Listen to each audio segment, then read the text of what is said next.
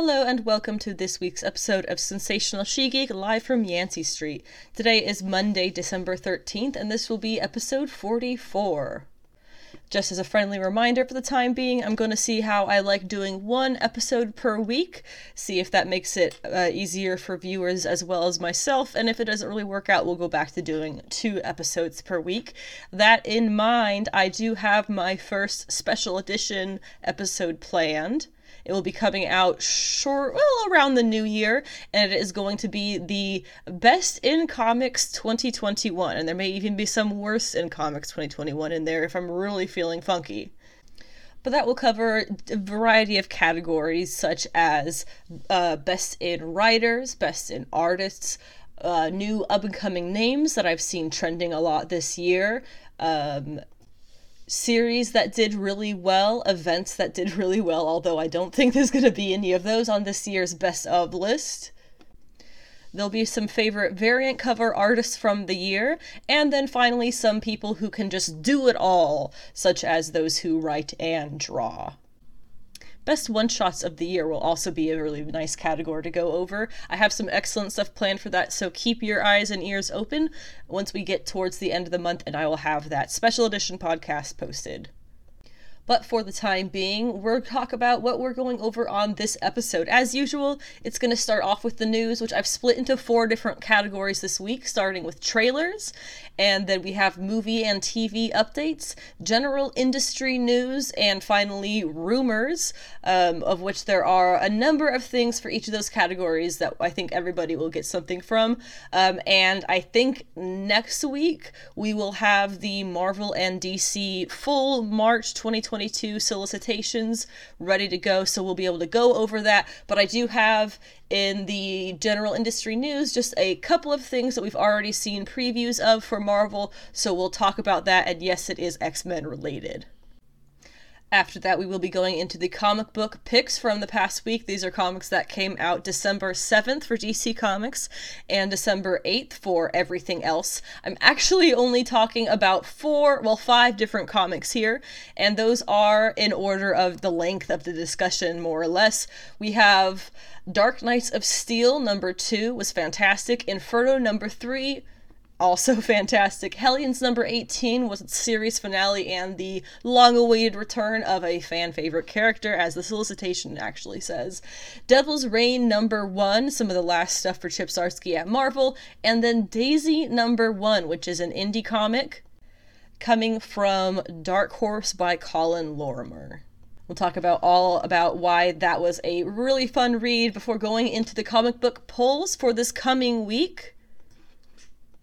These are going to be comics coming out tomorrow, the 14th of December, and Wednesday, the 15th of December, for anything that is not DC. There's a number of one-shots, single issues, first issues, final issues, and really exciting continuations, and we'll talk about all of those in due course before wrapping things up with, you guessed it, Hawkeye Episode 4. This premiered on the 8th of December this past week on Wednesday.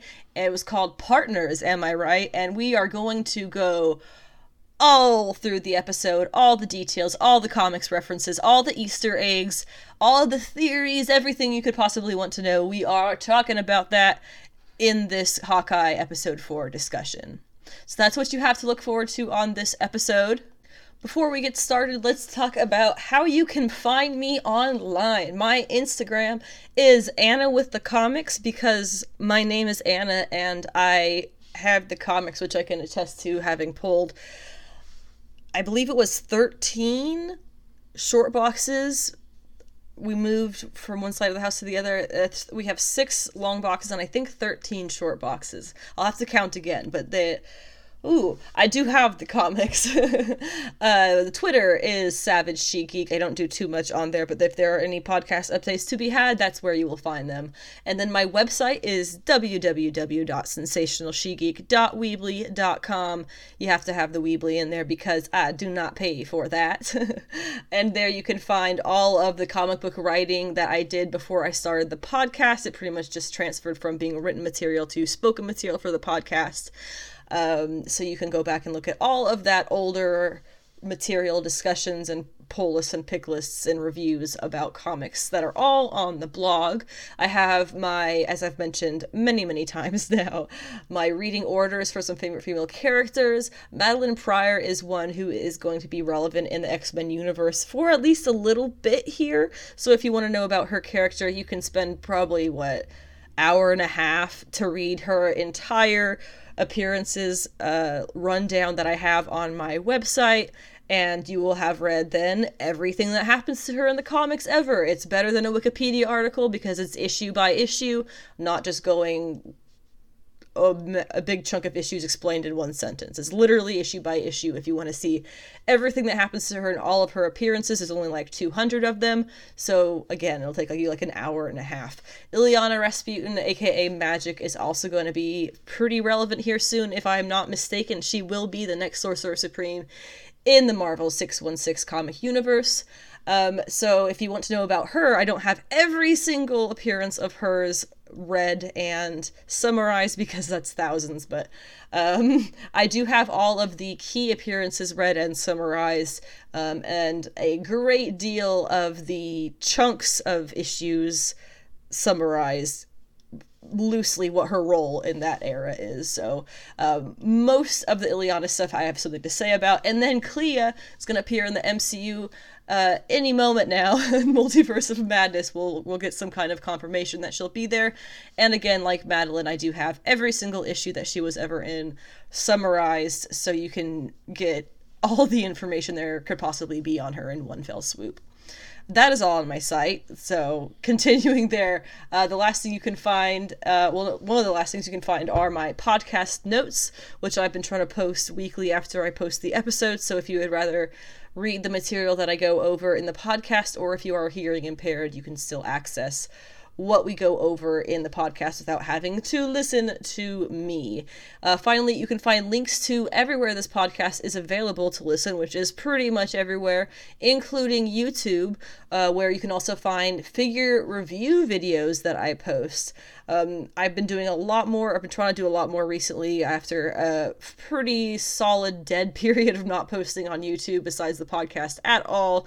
But the last couple of months I've done the 2020 HasLab Sentinel reveal, the Marvel Legends Tigra Greer Grand unboxing, and she is fluorescent orange. The Shadow Meowscles for Fortnite, which I don't play Fortnite, I just have a black cat, so I had to have that. Those are the most recent reviews. I also did a tour of our collection under Blacklight, which was super fun, and I did a video covering Captain Carter, who is one of my top Marvel Legends figures of the year. And most recently, I posted a comparison video between the Marvel Legends Psylocke/Quanon and the imported Mafex version, which was released fairly recently. And spoiler alert, the Mafex Psylocke makes both the Marvel Legends versions look kind of pretty much like a Toy Biz action figure circa sometime in the early 90s. So check that out if you're into action figure collecting at all. I do have a Patreon for the podcast, which does support the YouTube as well as the podcast. It's all in the same boat there. It's on there under Sensational She-Geek. It's set up there for our donations to the podcast. Kind of in the way that John Centuries thinks about it on his Word Balloon podcast. Whatever you may feel this is worth for you, the price of a comic book a month, the price of a movie ticket, subscription service, whatever, it's completely voluntary. I will never have any expectations if you pull out of the donation and then go back. Nothing, I don't expect anything. It's just there if you feel like you would like to support the podcast financially. Otherwise, the best way to support it would be, like usual, just sharing the podcast, posting it, liking, favoriting, rating, doing all of those things. If you listen on Apple Podcasts, I know if you rate it 5 stars, it starts to get promoted in its category, which is really cool. So even if you don't like it, you can totally rate it 5 stars and write some nasty comments in the actual description of your rating, and it'll still get promoted, and I would super appreciate that. But anyway, that's how you can support the podcast. Otherwise, I also have my Ko-fi, Cash App, Venmo, and PayPal all linked on my Linktree, which will appear at the bottom of every episode's description. Still working on the stickers. I mentioned we are moving across the house. There has been some bit of a kerfuffle among our living situation, so I'm having to put some money to the side for emergencies, and the stickers have been put off probably till the new year, on which my birthday is in the new year, so I'm hoping I can finagle that in my favor. Finally, I do have a favorite Redbubble sticker design up for sale, which does say A Woman's Place is in the comic shop. It is a sticker, but on Redbubble you can get that done as literally whatever you want for the most part. So you can check that out if that sounds at all interesting to you or yours. Christmas is coming. And I have a couple other designs on Redbubble if you would like to check them out under She Geek Shop. Which leads us to the news. Once again, the things we'll be covering for the news are 4 categories. It's going to be trailers, movie and TV updates, general industry news, and rumors. Things that are not confirmed, but we've been hearing a lot of talk about that. So starting off with trailers, we did today get our very first look at Naomi, which is coming out January 12th, I believe, on the CW. It's a little bit odd that we are a month out from that show and we are only just getting our first look. They put out, I think, a single promotional image. There has been very little chatter. And finally, this is not even a real trailer. It is simply a first look. A month out from the TV show coming out.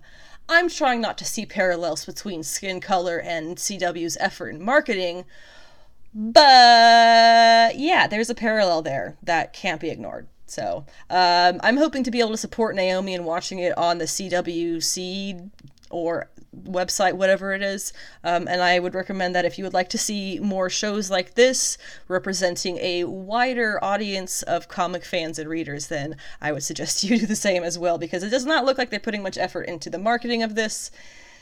Although, that being said, Naomi has already gotten renewed for a second season. We're a month out from the premiere of the first season, and we do have it as being renewed for the second season. A little bit odd, definitely unusual in the TV industry from what I've seen.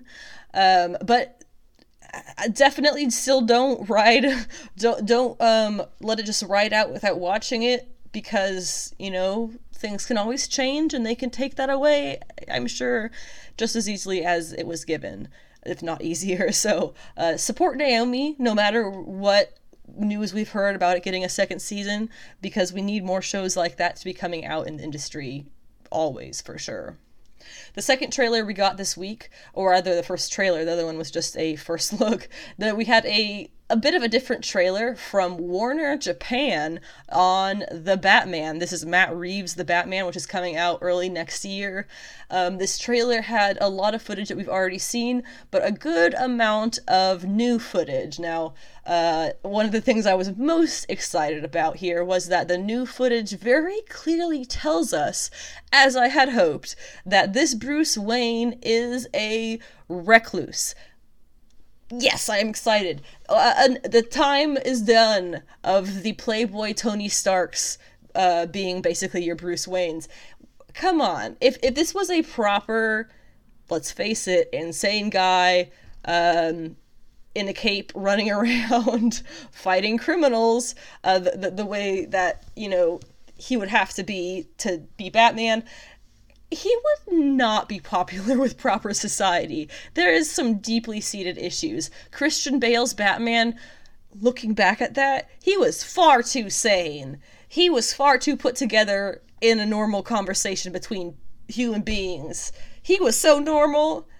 There's no way a dude who goes out at night, dresses a bat, comes out in the daytime, and is just like a normal dude you can have a conversation with. So I am here. I am so here for not just recluse Batman, but adult emo Batman, which honestly, they give him, what did I say? It was the emo Peter Parker from the Spider-Man movies, right? It's the third Spider-Man movie.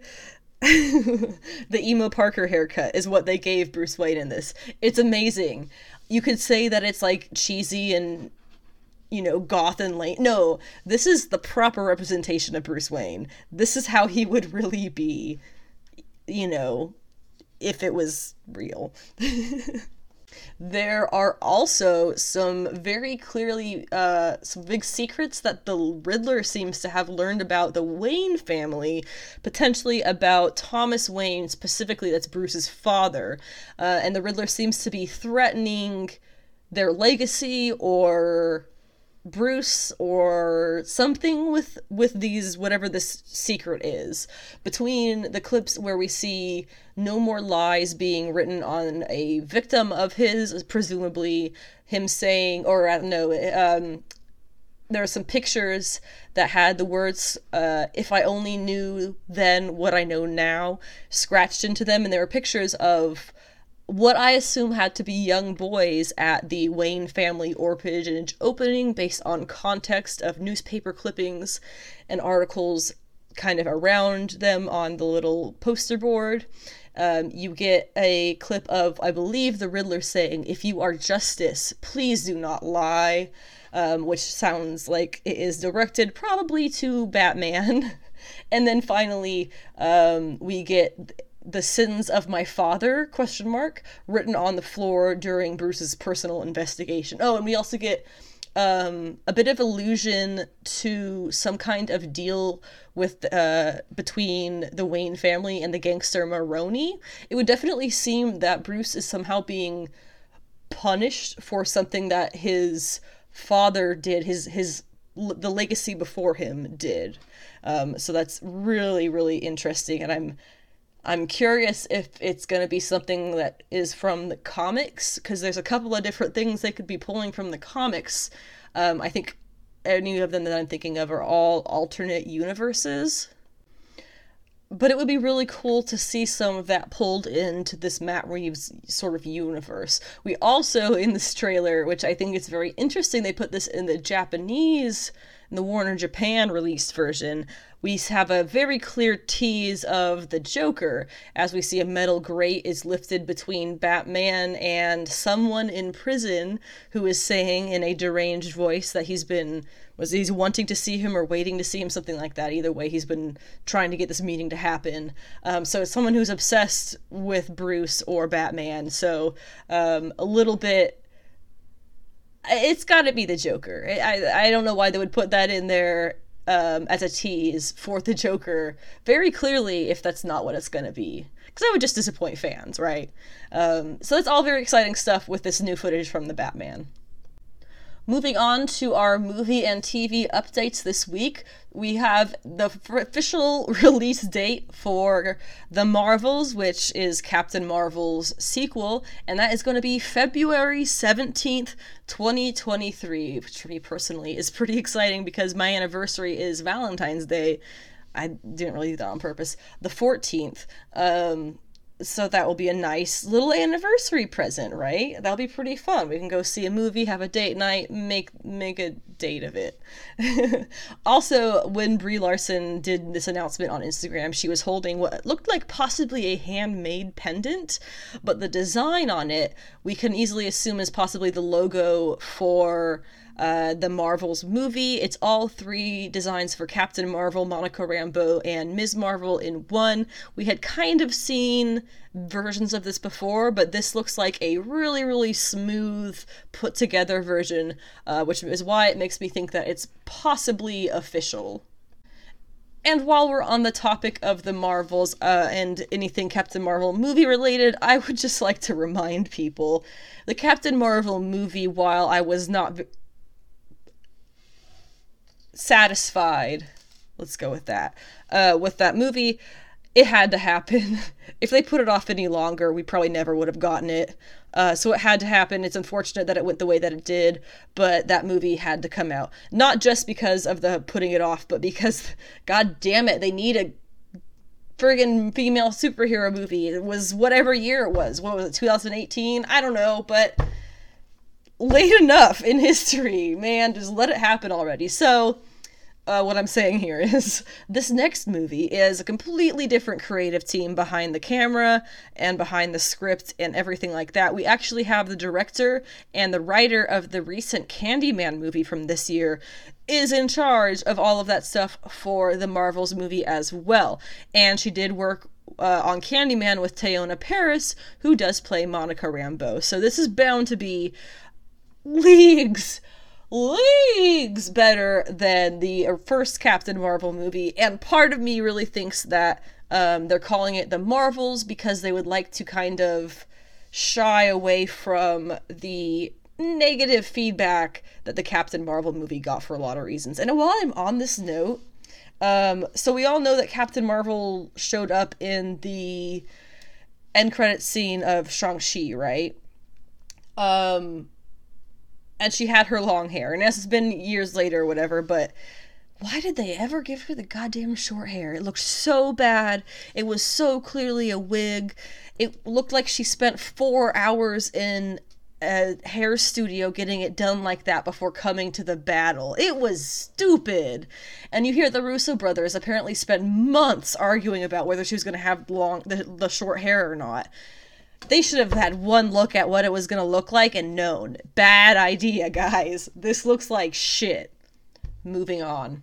We also have this week confirmation of we already knew of the Penguin spinoff show from Matt Reeves' The Batman, but this week we also have confirmation of a Gotham PD spinoff show, which the creators are insisting is not going to be the same as the Fox Gotham series. That creator being Joe Barton. He's going to be the showrunner for this Gotham PD show, which obviously is going to be focused on the police department of, you guessed it, Gotham City. There is basically no information about the series or if it's going to feature or star Commissioner Gordon or anything like that. Personally, I think it'd be pretty cool to see Barbara. But what do I know? It's too early in his legacy probably for that. But this guy, Joe Barton, he did also confirm on Twitter, yes, it will be very, quote, very different to the Fox Gotham series, which ran for 5 seasons on similar characters. It was a bit of a Batman. It was a bit of a Bruce Wayne TV show pre-Batman, and he had all his rogues gallery in there when he was a child. It was a bit odd how they were doing that, retelling the Batman story, I guess. I don't know what they're trying to do with that, but this is not going to be like that. And we are still getting the Penguin series with good old what's-his-name as the Penguin, and we don't have much information on that either, except that it was going to likely follow, as we all assume, the Penguin's rise to power in the Gotham criminal underworld. So pretty basic stuff there. Exciting to know that they are so firm in their knowledge that the Matt Reeves Batman is going to be a success, that they're already putting out and working on 2 different spin-off shows from it. So that is hopefully all very good news. Also confirmed this week by writer and director of Shang-Chi, Destin Daniel Cretton, that Shang-Chi is going to officially get a sequel. He has been quoted as saying, "We're just tossing very loose ideas around and we'll start to hone in on something soon, hopefully." He also says, "I love these characters and we have simply introduced them into the world in our movie.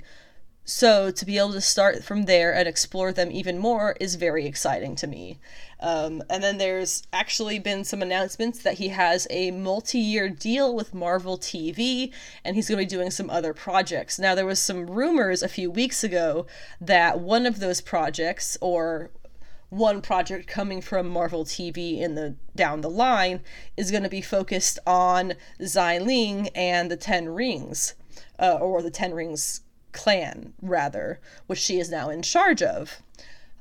So that is probably a pretty good guess as to one of the things that he'll be doing here, but it does say multi-year deal with Marvel TV with multiple projects. So it could be that he's working on that as well as other things. So with this interview that I found online, it says that his response about pitching ideas, their question was, did they pitch ideas? Or did you pitch them any ideas, or did they come to you with the ideas? How did all of this work? And his response was that it's a little bit of both. Kevin Feige and the team there definitely have a clear idea of where they're taking the MCU, and they're also open to pitches and things that we're passionate about. One of the shows that we're creating was initially an idea I had that was bouncing around with our producer while we were shooting Shang-Chi, and it just happened to fit in the trajectory of where we're going with the franchise. So it is a little bit of back and forth. That doesn't really give you too much insight on what the show might be, except that obviously they're going to be Shang-Chi related. And it's very exciting to know that there is all of this positive Asian representation coming in multiple formats. We're getting not just a sequel to Shang-Chi, but we're getting basically spin-off TV shows here, created by the same guy who made Shang-Chi a success. So this is all, again, excellent news.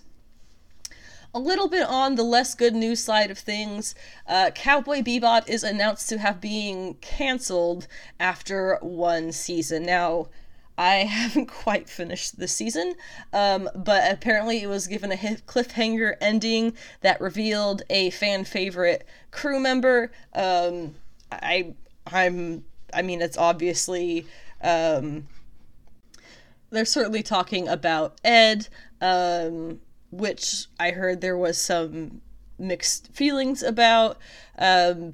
So while the original anime only had one series and a movie, it would be my assumption, based on Ed only just showing up, that there's still plenty of material for the live-action show to have expanded upon and added into the live-action universe from the anime universe. So it's a little bit disappointing. What Netflix had to say about it was, quote, based on a viewership versus cost of renewal review process, which determines whether the cost of producing another season of a show is proportionate to the number of viewers that the show receives. So basically what that says is if it's not a smash hit, there is no way that they're going to be continuing it, and it will just be canceled. And that's just the way that it is in the age of streaming.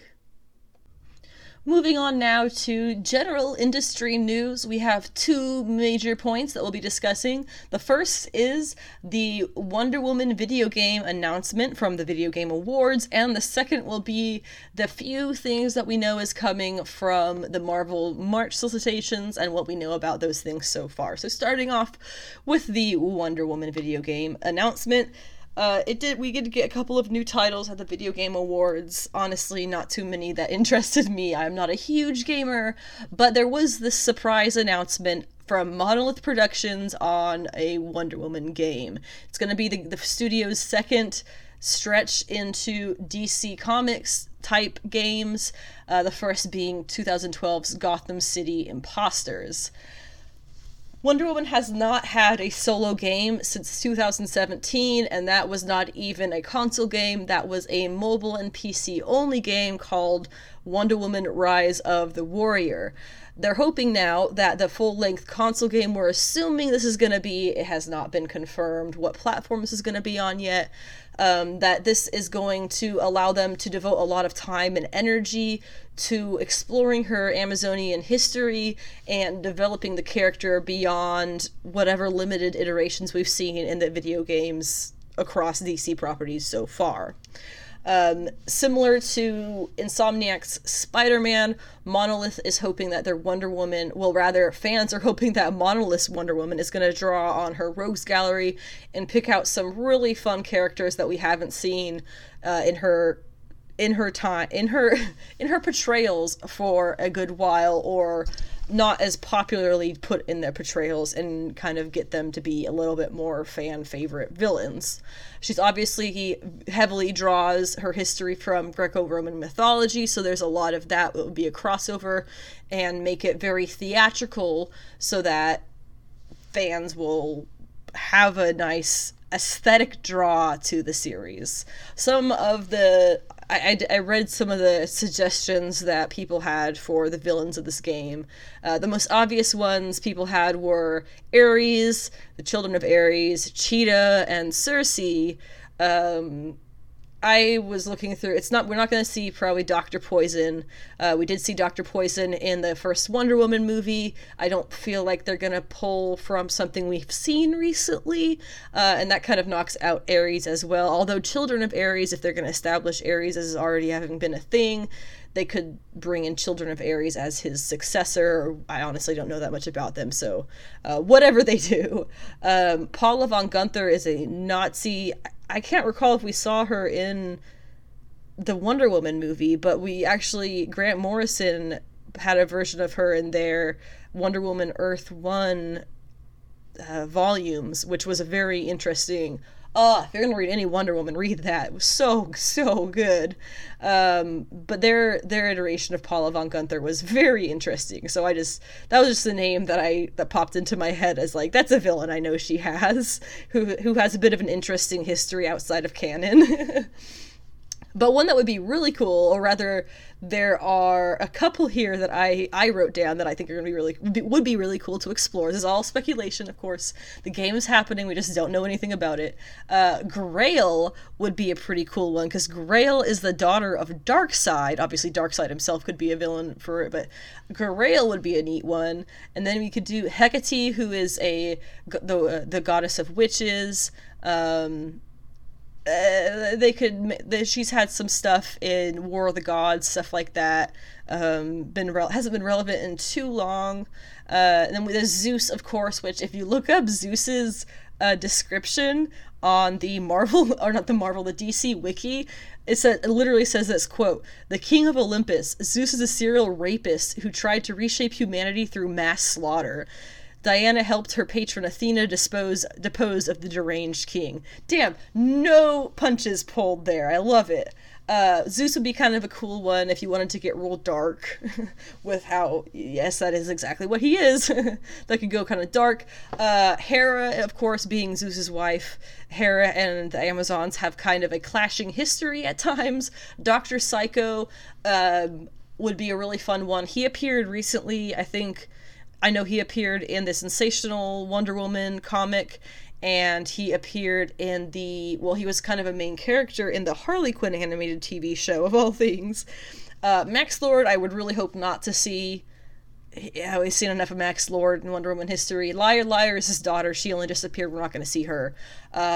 Superwoman of Earth 3 is a very interesting one, because that is the Wonder Woman, I believe. No, Superwoman of Earth 3 just clashes with our Wonder Woman, right? So that would be kind of interesting one, but my favorite, I have two favorites here. War Master with her 4 horsewomen, or the Queen of Fables. Both are two villains. War Master and the 4 Horsemen kind of popped up during the Steve Orlando... Well, they did pop up, not kind of. During the Steve Orlando Wonder Woman run during Rebirth, so somewhat relevant to recent history. And then Queen of Fables is a very irrelevant character, but she has kind of become recently notorious for being an example for female characters who were kind of written off because they were, quote, too powerful. And there's a history of that happening in comics. It's quite sad. But that would be a reason to put her in this video game, because people, I'm sure, have that on their mind when they hear her name and would be really interested to see her in some kind of comic property again. That is my number one choice for the villain of the Wonder Woman game. I'm probably not correct in that at all. I'm literally just guessing. But it's cool to speculate. The DC Marvel solicitations are probably going to be out next week, if I had to kind of guess, but there are 3 things that we know are coming from Marvel. One is that Captain Carter is returning to Marvel Comics. There isn't too much more on that one yet, but it's going to be announced with the March solicitations, apparently. And then we know that there are the new era of X-Men, it's a tongue twister, of the X-Men is coming out with Destiny of X. Now, they're trying to make this look like it's still in line with what Jonathan Hickman was doing. It is not. Do not think that is what's happening, even though all this stuff about the designs and the visuals of this is pulling from Hickman's era, but whatever. Destiny of X, this era, is going to have 8 total comic books coming out, including Immortal X-Men, Knights of X, Legion of X, X-Men Red, a new series of Marauders, and then the continuing series of X-Men, X-Force, and New Mutants, and Wolverine. There's your 8. I will be at least checking out the first few issues of Immortal X-Men, Knights of X, and Legion of X, probably X-Men Red 2, to see what they're all about, how they're going to be going. But otherwise, if I don't like those, I plan on only reading New Mutants by Vita Ayala and Rod Reese. And Wolverine, if they finally transition that to being a Laura Kinney solo book, as I firmly believe that it should be, since she is literally the one going by Wolverine right now. Logan is Logan.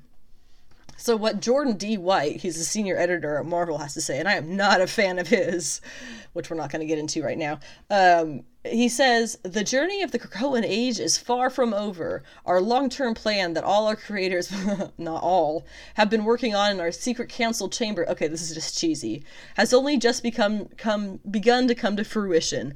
With the filling of 2 empty council seats, the reign of X has ended, and it's time for mutant kind to reach for their destiny."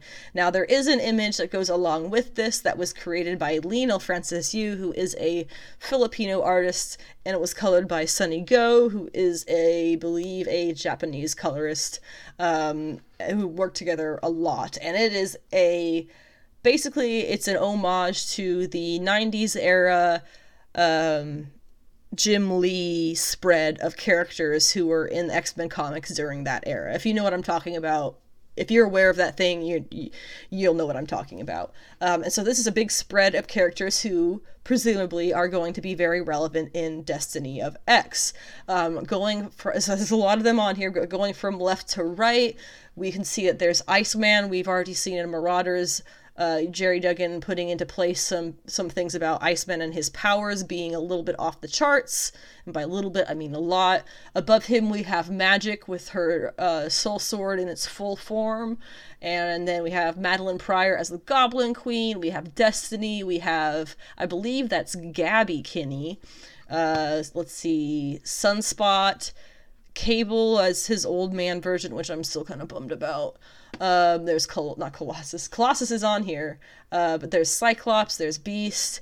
You get Laura up at the top. You got Sinister, Legion, and then we have Juggernaut, Kate Pryde. There's Colossus, Nightcrawler.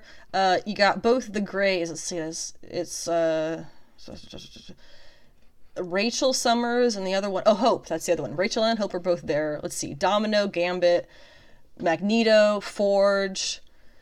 I mean, I'm just listing off names at this point, but Omega Red is on here, which is really interesting. We have Deadpool on here, which is a bit odd. We have Daken on here looking enraged, and I'm hoping that's not going to mean that he's going to turn into some savage version of himself, because please, we don't need that. Bay standing by herself, which is a little upsetting because I'm probably right that Doug is gonna die. A bunch of characters with swords, which I'm guessing is gonna be part of the Knights of X. And then Storm in her new costume, which I have to say I really, really like, except for the goddamn hip cutouts. What the hell is that? Russell Dodderman, that makes no sense. It looks so uncomfortable. She just has random chunks taken out of the hips and partial buttocks. I love the outfit, just the hip cutouts, just whoosh, don't get it. I don't get it.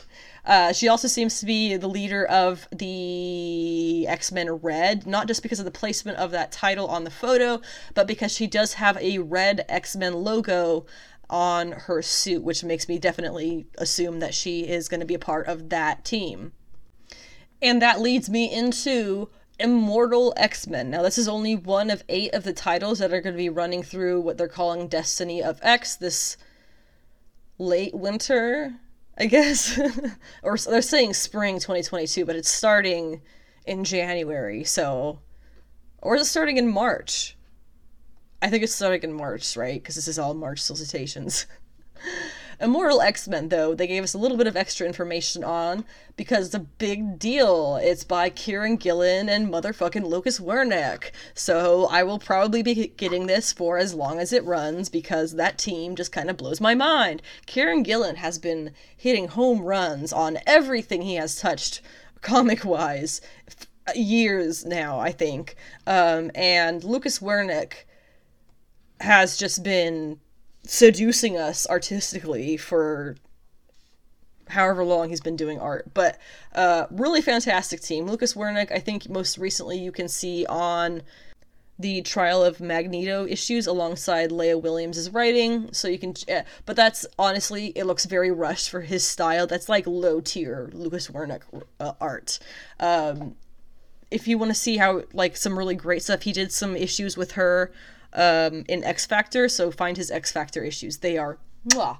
But Kieran Gillen does have some stuff to say about this series he's putting on with Lucas Werneck. It's a bit of a long quote, but I have it here. It says, "So the match is lit, and Immortal X-Men is a book about the burning. To speak in Hickmanian idiom, this is the new Avengers to Gary Duggan's Avengers. This is the book about Krakoa and the Quiet Council with all its muffled screams.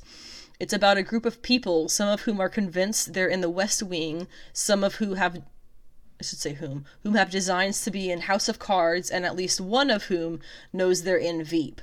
It's big ideas, politics, fights and fashion, lies, creation and destruction, all told across the widest possible canvas in time and space. It's some characters I've written before, with the volume turned up. It's me falling in love with some characters I've never touched. It's me somehow talking Marvel into paying me for having this much fun." Returning to the Inferno nod, Lucas Werneck is basically fire on the page. He's someone who absolutely nails the tone of the book. When we do Quiet and Real, the characters have so much charisma it feels like stars are on the page. When we do Big and Impossible, he makes it real and takes your breath away. Mark Brooks on covers is another treat. His gifts in creating form and charisma are obvious, but he's throwing ideas at the page with huge velocity. People are going to be poring over his first cover like it's a piece of the heart of a conspiracy, as if every line means something, which is lucky because it does. End quote. So we can find that piece of art, which is the promotional image that they put out with this. It has got 1, 2, 3, 4, 5, 6, 7, 8, 9, 10, 11 identifiable X-Men. We have Colossus on one side of the big long table. We have Storm and Nightcrawler with his hands up like he's pleading or something, or trying to say that he's not guilty. We have Mr. Sinister sitting at the table with Lady Death right next to him, who is holding not only her scythe, but a sand timer, an egg timer. Not sure if that's meant to be for him. Or Exodus is right behind her. He has a flaming crown around his head. There is a empty chair with the Phoenix logo on it, with Magneto's helmet on the table where his spot should be, so maybe Lady Death killed Magneto. We have Sebastian Shaw, Emma, and Kate on the other side of the table, or other end of the table, and then it looks like they're interacting with the other figures, while Xavier, Mystique, and Destiny seem to be having a conversation among the three of them. On the ground in front of the table, we have some little slug-like dude, something that I would identify as a cigarette butt. It's definitely not an accident. And it's also sitting in a pile of wine. So there's that. We have Jean Grey's Marvel Girl mask, and then Cyclops' eye piece on the ground in front of the table. Behind the table, you can look at it yourself. I'm just going to keep describing this. Behind the table, there is one of the Krakoan gates. Looks like it's looking at Mars, where we have a celestial something burning out of the sky to Mars. I'm guessing this is not a comet. I'm guessing it's a being. Behind that, we have three creatures. Lockheed is behind Kate there, but behind the doorway, kind of off to the side, we have two alien-like creatures. One looks a bit bug-like, the other looks a bit lizard, amphibious-like, and then a third being, which would appear to be a cloaked figure covered in galaxies. So, cool stuff. Looking at the table, trying to see if there's any other symbolism. There's bread by Colossus, which I feel like makes sense because, I'm sowing wheat for the motherland. That was not even, I don't know what that voice was. There's pie. There's sunglasses in front of Destiny. Oh, Mystique is holding some red eyeballs. That's definitely going to mean something. Around the gate, there are some words. One is Seeker. One is Enigma. I think that's all we can really see of that. So that's clearly going to mean something about something. Let's see. Any other symbolism? I'm sure the physical body structure of how people are, the body language, I'm sure that would say a lot too to somebody who knows that better. Colossus looks very stern. Some people look very defensive. Some people look very pleading. Some people look very angry. Let me know who you think is going to die or is already dead. Are they saying that that's Magneto's dead, that's why the chair is empty, but there's a phoenix on the chair and their masks are on the ground? There's a lot going on in this, and I love it! Great job, Mark Brooks, and great job, the creative direction from Kieran Gillen, I assume. Moving on to the final section of our news, the rumors. 1, 2, 3 points of the rumors. First being, there will apparently be a The Losers Amazon show. The Losers is based on a Vertigo comic called The Losers, but it was originally put out post-comic as a movie in 2010 starring Jeffrey Dean Morgan, Zoe Saldana, Chris Evans, and Idris Elba. Yes, it really does have that cast. If you haven't heard of it, I'm not surprised because it did not do well in theaters, but has really gotten like a cult following recently, the last couple of years, as people go back and watch it and they're like, wow, what a cast, and then they watch it and it's actually a really good movie. So wouldn't be super surprised if this ends up being real. It is apparently serving as a sequel to the original film, but this information is all coming from the quote insider Daniel Richman. We've talked about him on the podcast before. He is a Disney insider, or I think he's just a Hollywood insider. I'm not really sure what he calls himself, but he has a Patreon that if you subscribe to, he'll tell you secrets. And obviously people put the secrets online. His stuff tends to end up having some truth to it at the very least. So take this with a bit of a grain of salt, but see it as being a pretty probable thing that's coming in the future. I don't want to end things on a bad note, so we're going to do this one next, and that is that Natasha Wright, that's not her name, Letitia Wright, is apparently quitting the MCU. This is a bit of a ridiculous bit. Letitia Wright plays Shuri in Black Panther and subsequent films. She is an anti-vaxxer, and I just... I guess she was her on set of Wakanda Forever, the sequel to Black Panther, and she went to England to recover, and then they put laws in place due to COVID that you can't travel to the US without your vaccination status being fully vaccinated. And she is not doing that, and so there's all this like, will they, won't they, with firing her. And the other day there was rumors, very firm rumors, that she has just decided to turn away from her buttload of MCU money she could be making to avoid getting vaccinated. There's a lot of really dumb discussions going on about this. I don't think there should be any reason that they should be even considering recasting T'Challa of the movie universe that we know. They're probably going to recast him from a different universe if I really had to put money on it. But then going alongside this, there are also rumors, I believe from the same guy as the Loser show, that we might be seeing the Dora Milaje in high-tech suits very similar to the Black Panther suits that may or may not be confused as Black Panther suits when they first make an appearance on screen. So whether or not Shuri ends up as in the MCU, there's plenty of people who can either replace her as an actress or as a character, basically, and pick up that role she would have taken otherwise. And because I wanted to end things on a positive note, here is a positive rumor.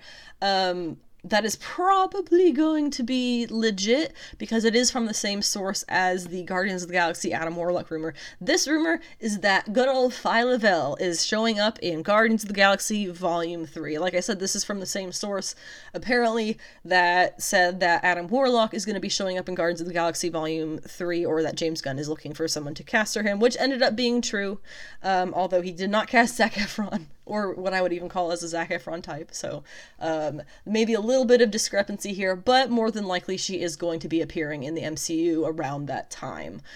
I really, really like the character of Phyla-Vell. She has gone by a number of different names: Quasar, Captain Marvel, even Martyr. Hasn't always had a good positive history, but she was first created by Peter David and Paul Azaceta. I probably said that wrong, I'm sorry. But she first appears in the 616 in Captain Marvel Volume 5, numbers 16 and 17, which is 2004, during the era that Genus Vell is Captain Marvel. Genus Vell is her brother. Her name is taken from the classification of life phylum, similar to her brother Genus's being taken from the classification genus. Yada bing bada boom, you get it. Okay. Like Genus, her mother was Elysius, who was a genetically engineered woman who was loved by the late and great Mar-Vell. She was created by something called Isaac. It's an acronym, ISAAC, which was a sentient computer system on the moon of Titan. She fell in love with Mar-Vell and aided him, Drax, and Rick Jones in opposing the computer, Isaac. Following that final battle and defeat of Isaac, Elysium and Captain Marvel spent weeks together on Titan. And then when Mar-Vell died from Black End, Elysius arranged to have his child, conceiving a boy genetically from Mar-Vell's DNA and hers put together, and then aged him up. Elysius made Phyla-Vell as a second child, which wasn't really a thing until Genus deleted Earth and then undeleted Earth with little additions, a few additions here and there, including Phyla-Vell. One of the big differences between the two of them that are made in the Captain Marvel series is that she's actually superior to him, though she is younger. Women mature faster, and he was driven mad by the cosmic knowledge that his creation basically gave him, while his sister was not. Fuck yeah, women. Phyla is married, canonically, to Moondragon, who is Heather Douglas. They first see each other in issue 20, and she first admits to liking Moondragon in issue 25 of that Captain Marvel Volume 5 run. She is a major character, and still talking about Phyla, through Annihilation and Annihilation Conquest, which are both events. She is a major member of Guardians of the Galaxy at various times, and does eventually die in the 616, but she has been back in the Marvel Universe recently as a different realities version of Phyla, who came to our reality during Infinity Wars, which was a headache of an event, to be honest. So now in the 616, Phyla is from a different universe, and the Moondragon of 616 merged with her wife, the Moondragon from that other universe, and are now one being, which is kind of complicated, but I wish he would stop writing it as just let them be wives again, just let them be wives, just let them be wives. But anyway, be excited that Phyla's going to join the MCU. So then we move on to the comic book picks. These are picks that came out from the comic release from the past week, the 7th and 8th of December. I'm going to be talking about Dark Knights of Steel number 2, Inferno number 3, Hellions number 18, Devil's Reign number 1, and Daisy number 1. Starting off with Dark Knights of Steel number 2, we pick up where the last issue left off, with Jor-El being killed by Green Arrow's Arrow, with assistance from who they call the Green Man, who is a Green Lantern. It was done by the order of the king of the neighboring kingdom, Jefferson Pierce, aka Black Lightning. Batman, who we just learned is Jor-El's son with Martha Wayne, is enraged at the murder of his father and lets loose laser beams across the sky before charging horseback into the forest and chopping off Green Arrow's shooting arm and taking him as prisoner. At the neighboring kingdom, the Green Man tells Constantine of the news, who reports it back to King Pierce. He's watching his children practice their various abilities, which it seems are all called magic in this realm. Also, there is another difference here in that Jefferson has 3 kids, not just 2. He has the comic regular Anissa and Jennifer as handlers of thunder and lightning as traditional, respectively. And then he has a son named Jacob, who seems to control rain, noted as the first Pierce in generations with that ability. Together they are the Kingdom of Storms. Now, Jefferson does have 2 daughters in the comics, but the closest thing that he comes to having a son is by being a close mentor to Static Shock, whose real name is Virgil Hawkins. There was a time where it was Tiers Jefferson might be his true father, but that was in story debunked. Back at the El Kingdom, court has gathered. We meet General Waller, who is based off comic book secret agent of sorts, and sometimes leader of Argus and the Suicide Squad handler, Amanda Waller. Waller was also a John Byrne creation before he returned to Marvel for Sensational She-Hulk, just a fun fact. Alfred in the court is the last survivor of an unnamed war, but when Bruce is asked for his opinion by Harley, Kal-El gets offended, saying that it's not Bruce's place to give an opinion as this is a family matter. Well, then I guess Harley and Waller and Alfred are all family too. So punishing the son for the sins of the father here seems pretty standard. We also finally get to meet the Amazons in this issue, living on what they, I guess, call just Amazon Island. Lois arrives as an emissary, I thought from the El's Kingdom, but then it turns out, I believe that she actually works for the Amazons, and she tells Queen Hippolyta the bad news, and then heads to Diana on the training fields, or at least that's what we think is going on. But she's actually headed to speak the news to one Zala Jor-El, a princess of the Elves, Jor-El's daughter. To make it even more interesting, when she turns to tell Diana that she must leave, they embrace in a passionate kiss, and this makes so much sense. A lot of readers and fans alike say that it just makes sense to have Diana and Clark Kal-El be together in the comics because they are both superhuman powered and therefore are a match physically. But then why do they never work out? Lois, for one, I would say, but then Clark is he's a man. He is the male of his species, and Diana comes from an island of women-loving women. So, by God, it makes perfect sense that should a female Kryptonian of similar physical age range, presumably, show up, it would be her who would be Diana's perfect match, passing very gracefully over any issues that she would have had with Clark in their potential coupling. So, what I'm saying is, this fits perfectly, and I love it. Now, Zala is blonde, and I have to wonder because of that if she is a true Jor-El or daughter of Jor-El, you know, but she goes and she flies off, and that's when we kind of get the picture that Lois is essentially a spy or investigator of sorts in this realm, which makes a lot of sense based on everything about her. We also get the image that she probably works under the Amazons, not actually either of the other kingdoms, which I do love because I love seeing women supporting women. In the dungeons and the kingdom of the Elves, Kal physically forces his way beyond Bruce so he can get into the dungeons to see the Archer. And we see that they also have a speedster, a winged person who we can assume is Hawkman, a version of King Shark, some kind of blue horned guy. I suspect he's Mr. Freeze as an ice giant, but let me know if you have a theory of your own. And then I believe either Gar or Killer Croc, and a talking monkey that I honestly don't care enough to figure out who he was. And sorry if there's a little noise in the background. My husband is in his office gaming online. But as Bruce and Harley walk off, they talk about the situation, and it becomes super clear that Harley is either working for the Pierces already, or will probably end up betraying the Elves to them at some point.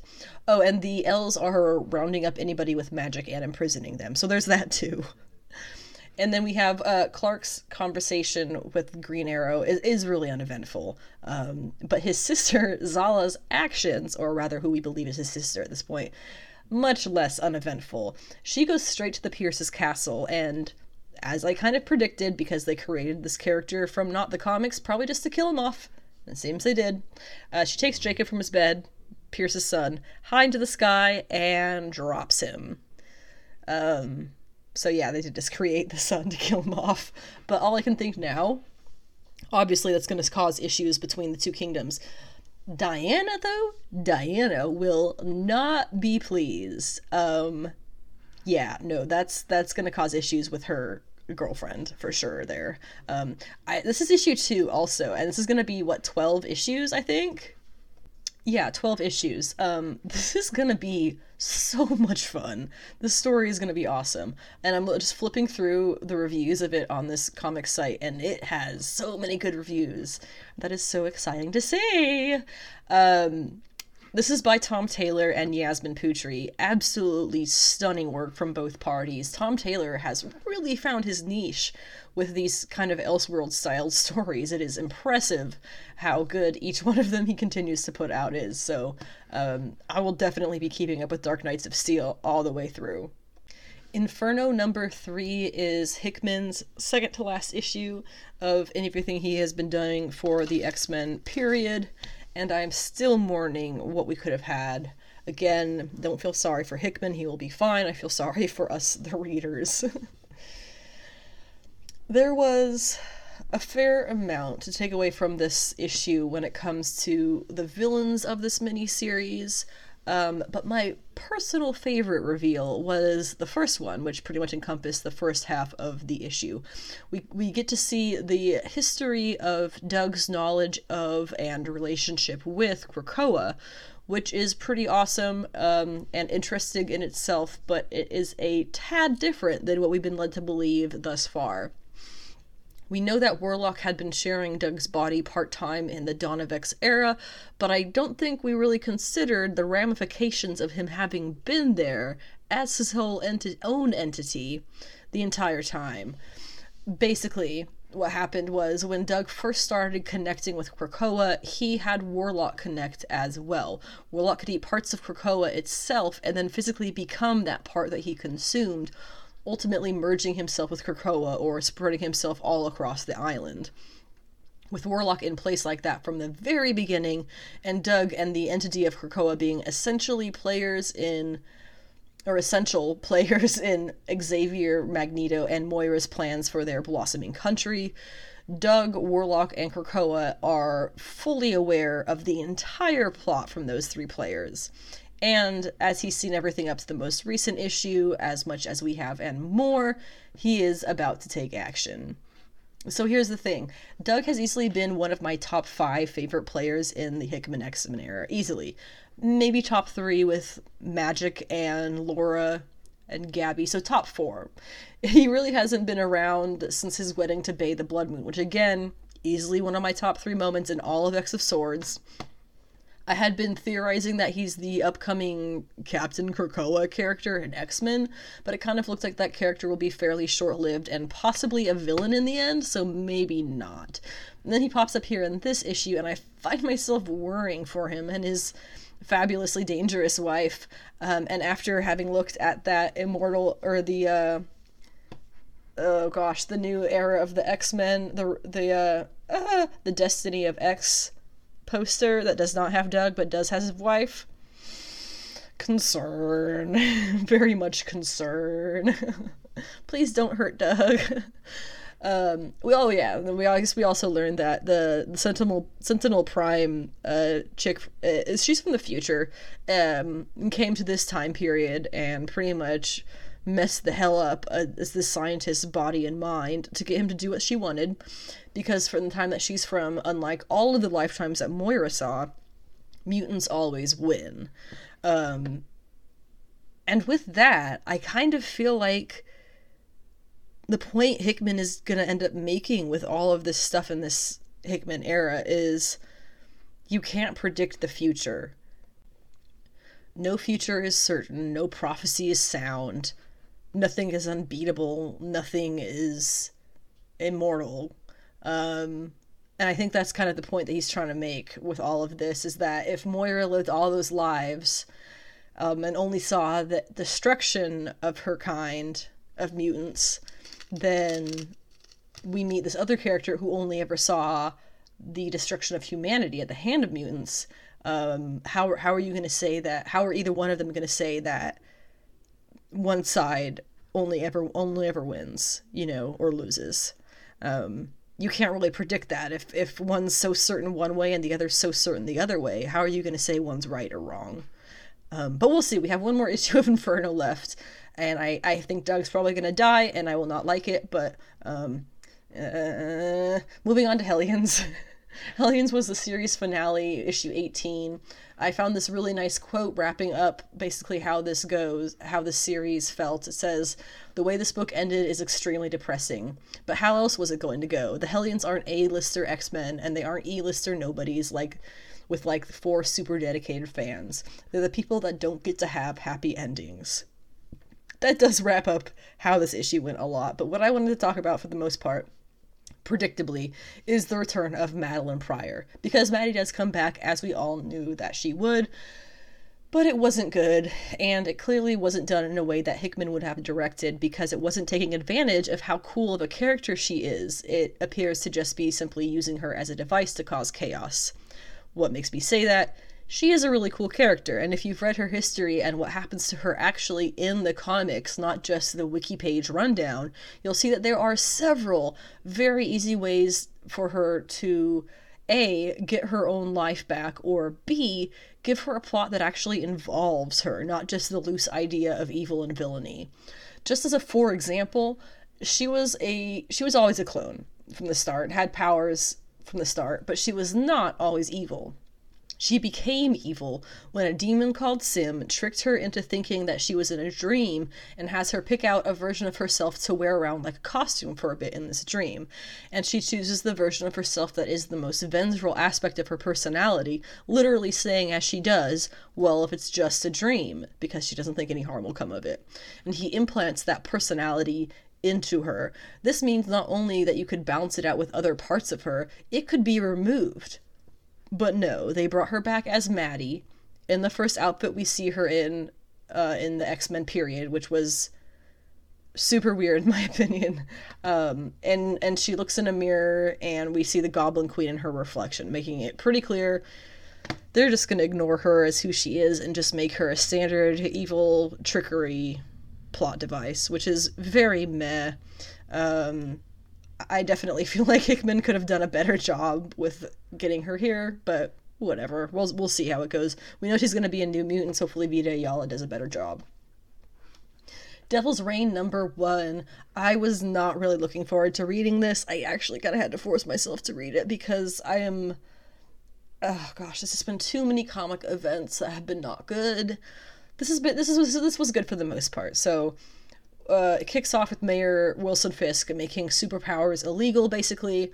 You get the Fisk Thunderbolts, who are the female Electro, Agony, Rhino, Shocker, and what's his name? Not Captain America, but the Patriot guy. U.S. Patriot. U.S. Agent. That's the one. U.S. Agent. Who has a really funny line when he arrests Moon Knight. He says, "Moon Knight, a.k.a. Mark Spector, a.k.a. probably a bunch of fucking names. You're under arrest." Which was really funny. Let's see. Then Miles is about to be arrested. Cap intervenes. He tries to intervene peacefully, but then ends up knocking out the soldiers when he realizes that if Miles' identity gets out, his family is going to be in danger. So he understands priorities. We get violent. I like True Justice Captain America. There is actually also a really, really good panel showing the framing of photos and how they change the narrative. It's Luke Cage standing guard with his wife as she tends to their child, and you see the cell phones filming just him ready to fight anyone, just Jessica and the baby, and then other ones with the whole story. And the number one thing that I get from this thing is that City of Fire never should have been canceled. What were they thinking? City of Fire never should have been canceled. Also, Reed and Sue are arrested, presumably. Johnny and Ben get the kids out, and then Tony announces he's going to run for mayor. And they had me up through that point, and then Fisk is going to run for president. And I just stopped liking it a lot. I feel like certain things happened in our political history over the past amount of time that people just can't stop talking about and can't rehashing. It happened. please stop making a Cheeto your entire personality. Please stop writing about the Cheeto. Please stop giving the Cheeto airtime. This just feels so much like a reference to that, and it kind of made me feel a little bit ill. So everything was really great up until that. Maybe I'm the only one who feels that way. I don't know. Comic book polls coming out this week. These are comics coming out on the 14th, tomorrow on Tuesday, and the 15th on Wednesday of December. A lot of these, I'm not going to bother going into too much detail about them, but for the number ones and one-shots and specials, we will. So starting off with Rewrite Titans number 1, which is coming from Vault Comics by Trey Dean and Sebastian Piri, which I have no doubt I mispronounced. It's basically your standard kaiju apocalypse comic. It says, kaiju hit hard, family hits harder. Trying to keep your family from imploding is a tall order. Kit Hobbs is about to find out it's an even taller order when that family has been piloting the Titan that protects New Hyperion from kaiju for generations. Between a spiraling brother, a powder keg of a father, and a whole bunch of 20-story monsters, she's got her work cut out for her. I'm sorry, that just sounds like a hell of a lot of fun. I will definitely be checking it out. We also have from Christopher Priest, the writer of the 25 issues of Vampirella, we have Vampirella and Dracula Unholy, which is going to wrap up that run. Includes covers by Lucio Parrillo, Adam Hughes, Greg Hildebrandt, Ken Heiser, Shannon Mayer, Rose Besh, and Kyung Ohm. This is following the fact that Vampirella married the human man, Matt, who was destined to become Dracula. So I guess now they're going to Transylvania to try and save him from a high-tech virus and a curse that will make him Dracula. But he has secrets. I don't know. Artist on this is Donny Hadiwajaja. I'm so sorry. And this is from Dynamite. 'Tis the Season to Be Friesen number 1 is a one-shot Christmas special from DC. The stories I have here, let's see, Robin and Mr. Freeze in One Snowy Night by Alan Burnett and Paul Dini with art by Jordan Gibson. Polar Boy in, I don't even know who that is, Snow Date by Rich Bernatovec with art by Travis Mercer. Harley Quinn and Blue Snowman in A Change of Heart by Tara Roberts and Eric Battle. Vixen and the Super Pets in The Siphoning by T. Franklin, who I believe did something equally adorable recently, and I gotta think about what that was, with art by Yancey Labatt. Bizarro appears in Bizarro vs. Seasonal Depression, Dawn of Climate Change. That's hilarious. This is by Amedeo Torturo, with art by Jason Howard. And then we have Flash and Captain Cold in The Holiday Pact by Bobby Moynihan, with art by Pop Mon. And then Firestorm and Killer Frost in Bizarro Love Holiday by Jeff Trammell with art by Justin Mason. And finally, the Justice League Quarterly? Justice League? I'm not sure what JLQ is. But they're appearing in Break the Ice with Andrew Wheeler and art by one of my favorites, Megan Hetrick. So that's if you have any interest in those characters or those creators. Also, the cover is by David Nakayama with a variant cover by Pop Mon. Demon Days Rising Storm number 1 is part 4 of 5 of Peach Momoko's Demon Days saga. They're coming out one every 3 months, and they are written and drawn by her. One thing that she posted about, I think they had it in the last issue. I don't really remember where I saw it, but they talked about how her process for writing it is she'll write very simply what's happening in Japanese and give it to the script writer, who then goes in and writes it conversationally, so that you actually have stuff in the story and not just her very simplistic just designs and paneling and things. He actually puts in text to kind of help you see what's going on and understand things. So it is entirely written by Peach Momoko. She just has a guy who kind of translates her writing style into conversational English. This one, Rising Storm, is going to have, we were introduced to them very briefly in the last issue, but the characters of Storm and Thor, as they will be in her universe. Storm appears to be some kind of little chibi goddess, and Thor is some kind of thunder god. I mean, that's the same as he is anyway, but what it says about this part 4 or 5 is that Mariko Yashida's journey through the mysterious forests of Kurosaki Mountain has brought her face to face with strange and terrible creatures, but she's about to be tested like never before when she crosses paths with literal gods. I believe she's going to have to fight these two characters, so my prediction is that they will end up being on the same side in the end. We have covers for this issue, of course, by Peach Momoko herself, as well as Alex Garner, Russell Donovan, Gurihiru, Mike Allred, and Kari Andrews. Batgirls #1 comes from Becky Cloonan and Michael Conrad, a team I'm a bit shaky on, but has art by Jorge Corona, who just absolutely kills it. The series Robins notably did get some bad reviews as it started up very recently, so it's really understandable how a lot of people are a bit hesitant with this one. The solicitation is shockingly long. I'm just looking at it now. I'm not going to read it.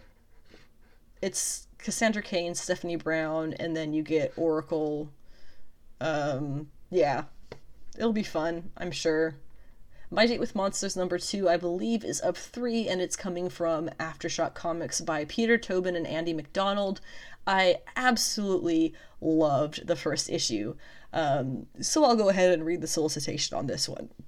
It says, what's one more monster in a world filled with horror? A lot, really. When it's as bad as this one, Risa and Croak set off to fight this new terror, even as Risa fights the knowledge that only way she can save the world is by falling in love. I mean, that's hilarious. It's like a crazy anime. I love the series. Other things coming out this week, Batman and Robin #2 of 3 by Jeff Lemire and Dustin Nguyen. Mirka Andolfo's Sweet Paprika #6, written and drawn by Mirka Andolfo. Wonder Girl #6 by Joelle Jones, with guest artist Leila De Luca, colored by Jordi Belair, and an Stanley Art Germ Lau variant cover. In this issue, we finally get the moment where Yara meets Potira, who we first met when she was already dead in the underworld during Future State, when Yara goes to try to save her. So, we know that while this is a friendship destined for tragedy, it is an incredibly important relationship in Yara's Wonder Woman development, so I'm very excited to see what happens here.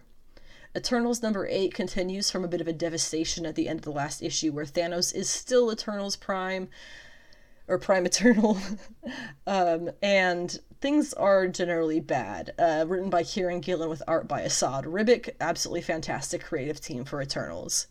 What Kieran Gillen is kind of doing with Eternals is what I would compare to a much smaller scale of what Hickman did with the X-Men.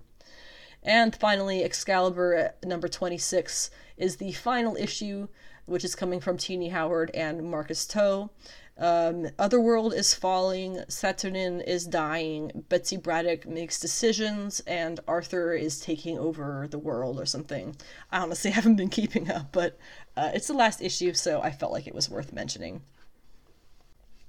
That at last brings us to Hawkeye episode 4, titled Partners, Am I Right? This episode picks up where the last one left off, with Jack pulling a sword on Clint in Eleanor Bishop's apartment penthouse. When things calm down, he refers to Clint as the Archer, which I see less as a condescending remark and more as a curiosity of his slight, French foreign nature. Referring to a bow and arrow as archery isn't what I would consider the average person's first choice of words, usually, especially when he has a hero name like Hawkeye to pick from. But he chose to say Archer, which makes me think that he has a familiarity with the sport and could mean more signs of his past time together with Clint's. Still, notably, it is the Ronin sword that Jack has, so he's still the biggest suspect in the murder of his uncle, Armand III. The cute foreignness of Jack is played up in this episode a lot, including adding a touch stronger accent and having him mix up aphorisms in a cute and humorous way.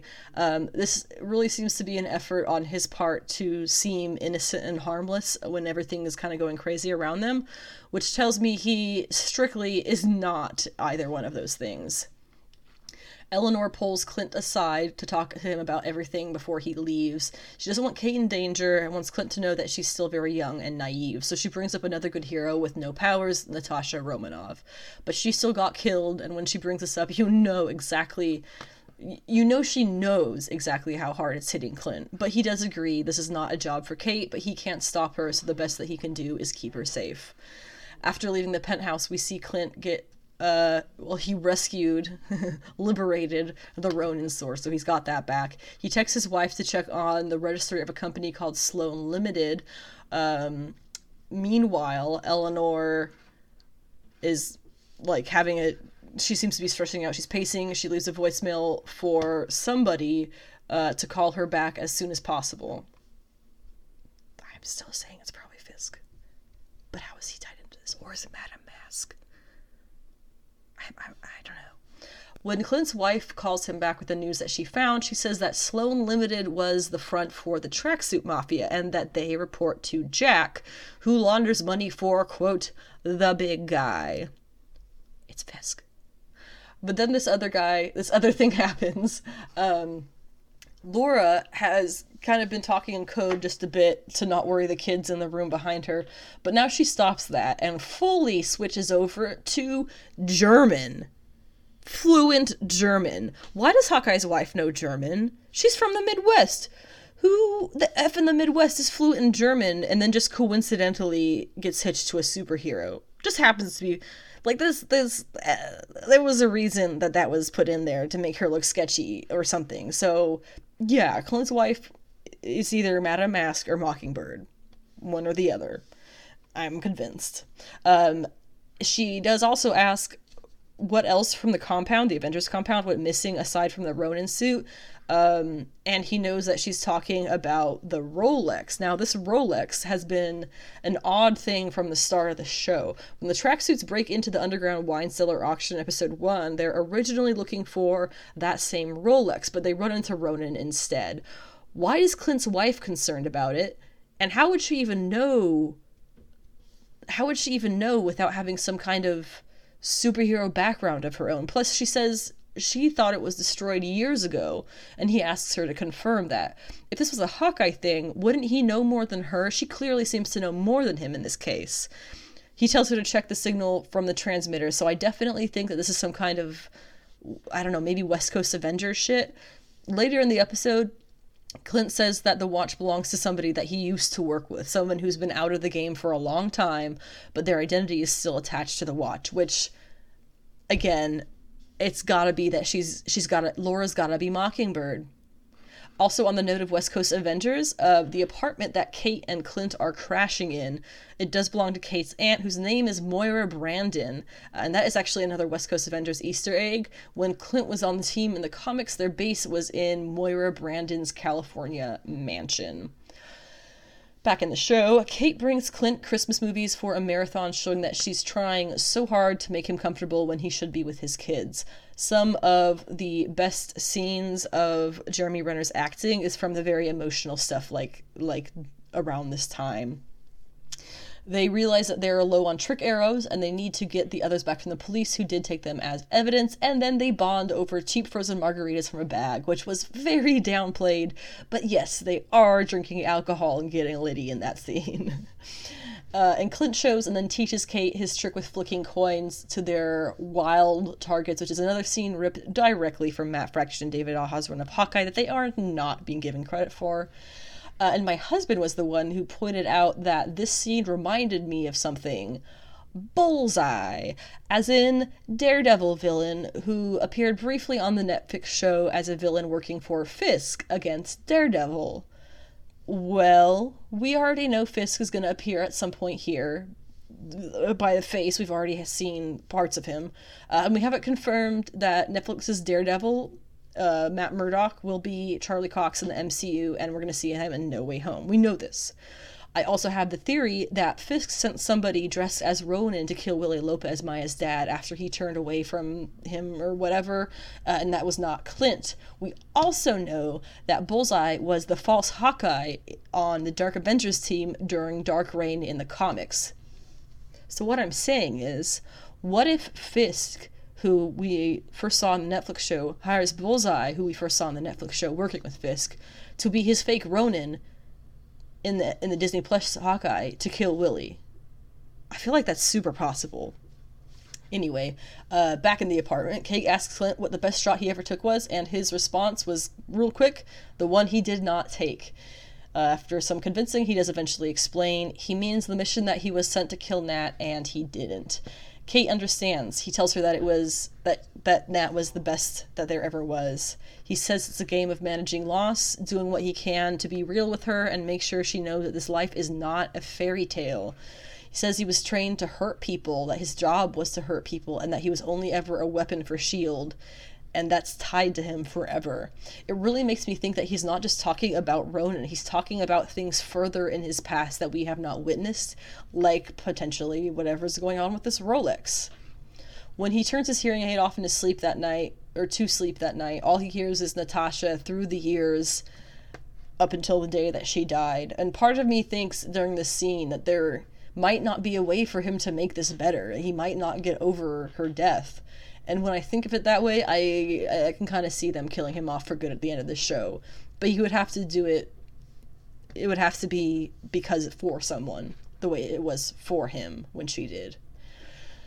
Anyway, the Russian's top that we see Kate wearing in the morning, it's a white top with a black design on it. That is a design made by David Aja for the comic run. Again, from the comic to real life, not a penny into his bank account.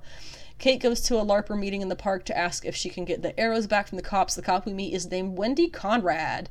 And later in the episode, we see that her bag says Bombshell on it, which is a reference to, well, it's all a reference to a comic villain named Bombshell, aka Wendy Conrad. I'm sure that's just an Easter egg, and she's not going to become a villain. Clint confronts Kazi in his car, and we learn that Kazi worked as a lieutenant under Willie Lopez for 4 years and has been under Maya for a few years now as well. Clint says he knows Maya's boss doesn't like the attention she's calling on them with all of this, whoop-de-doo, so he wants Kazi to convince her to end it. The boss, we're assuming again, is Kingpin. When he gets back to the apartment, Grills and the blonde, well, actually the boss is Jack. When Clint gets back to the apartment, Grills and the blonde cop are there with Kate working on LARPing stuff and making cookies. They all decide the trade will be info and weapons from the cops for materials to make their LARPing costumes from Clint. Plus they'll make 2 more for Kate and Clint. So that will be how they get whatever their new looks are going to be. Clint does get an update from his wife that the transmitter, i.e. the watch, is still working and transmitting, and says the address of its location. If Maya wanted this thing, well, if Kingpin wanted this thing, that has this history of Hawkeye and his wife, potentially, why does he want it? If it was just a trap was the whole thing just to make it a trap because she knew that he was involved and he'd come for it? Or is there something more? I don't know. We'll have to wait and find out. So they go to the address. It was an apartment. Clint takes some time to monologue a plan to Kate and then turns around to find that Kate is already on her way inside, leaving him alone on the roof across the street. I'm willing to bet that the old man she helps into the building with his groceries is somehow comic related, but I can't find any information on it. So Kate gets into the apartment and is immediately surprised by what appears to be strobe lights on the wall and covers them with goo arrows. When she finds the watch, it is tagged as Avengers Compound 268. Now, Avengers number 268 is a comic issue that involves Kang the Conqueror. There are plethora of theories that the person who bought Avengers Tower is Nathaniel Richards, father of Reed, Mr. Fantastic. Apparently, Loki, the TV show, had a version of Avengers Tower in it that said Kang in it, Qeng, which is from the comics. In the comics, Kang is located in an old Avengers Tower. So the theory is that Kang, Qeng, will be revealed as owning the tower, the old Avengers Tower in the MCU, and they will call it the Baxter Building, which is, of course, the traditional name for the Fantastic Four's Yancey Street headquarters. So back in the show, Kate figures it out, Clint figures it out. The lights are silent alarms, and this is Maya's house. Just then, Clint gets attacked, and not long after, so does Kate. Maya is attacking Kate, Clint is fighting a masked assailant, very clearly Yelena in some kind of new stealth suit. She obviously waited until Clint was alone on the rooftop to take her attack, wanted it to be personal and hand-to-hand, hence not just shooting him. We have one quick zipline right away, and it is a 4-way fight. Maya is taken down by Yelena's zappers. Clint figures out who this might be. When Yelena throws Kate over the edge of the building, Clint panics, thinking that she's fallen to her death like Natasha did, but she's caught on a rope and he's like severely shaken by the whole thing, more than she is. When she gets back up to the roof, she's able to shoot Maya in the shoulder, which is when Maya decides to tap out the whole thing. And when the whole thing is finally over and they've seen Yelena's face and she's run off, Clint is now thinking that someone's hired a Black Widow assassin to kill him, which he's kind of right. I mean, the Vanderbilt, the fancy lady, definitely, I don't know if hired is the right word, but she kind of sicked her on him for sure. So he decides that he's going to push Kate away emotionally, saying that they're never partners, he's doing this alone. He probably thinks that it's the other widows looking for vengeance or someone from Nat's past. He'd be mostly right by that, in part.